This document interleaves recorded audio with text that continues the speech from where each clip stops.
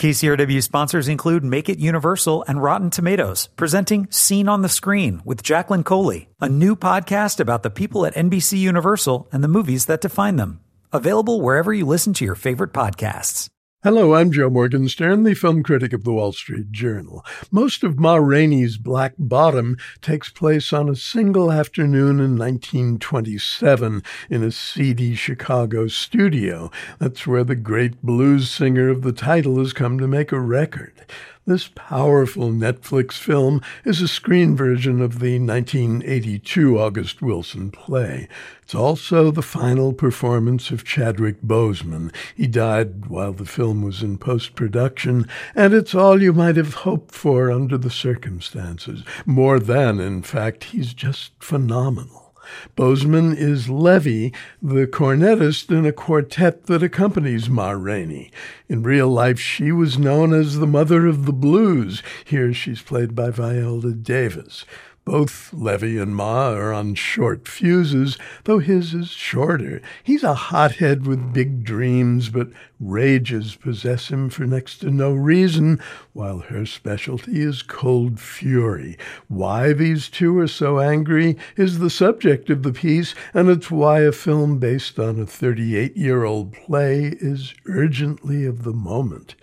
Boseman makes his horn player passionate, brash, a compulsive charmer, but we don't really understand who he is until he tells a story of horror that befell him at the age of 8. Everyone in the band has stories to tell, not as shocking as Levy's, but full of hurt and pain all the same, which is why Ma Rainey's Black Bottom speaks so eloquently to our time when the nation continues to grapple with racial unrest. Viola Davis is almost unrecognizable in the role, what with extra weight, exuberant makeup, gold teeth, and eyelashes the size of theater marquees. It's a startling performance, and her best moment comes not in song, but with a soliloquy that begins with Ma saying, "White folk don't understand about the blues." Davis's variations on that theme are about as good as acting gets. Ma is a tyrant, but a poignant one. She's a black woman from Georgia with elegant finery and a shiny car, and she takes pleasure in making demands for respect, for money owed her, for a 5-cent bottle of Coca-Cola that the studio owner has failed to bring her. But her anger comes from her sense of helplessness, because she's ahead of her time in understanding the exploitation of black artists.